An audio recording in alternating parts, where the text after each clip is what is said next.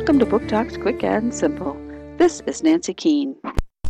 In the first volume of a new sci-fi series, we meet Tucker Fay, who is living a pretty normal life in a small town in Minnesota.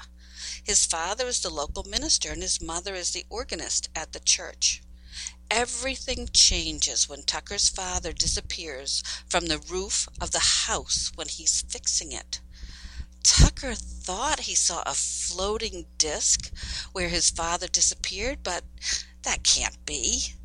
When his father returns, he's a changed man. He doesn't believe in God anymore, and he forbids the family from even mentioning him. He's also accompanied by a young girl who is wearing strange blue boots. She doesn't seem to speak English, and there's really no explanation as to where she came from. And now Tucker's mother has lost her mind, and there's no help for her.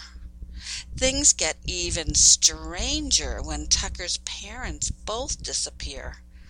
Tucker keeps seeing the strange floating discs, but who's going to believe him if he said he thought his parents went through one of them?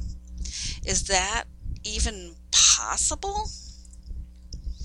The Obsidian Blade by Hautman, Candlewick, 2012.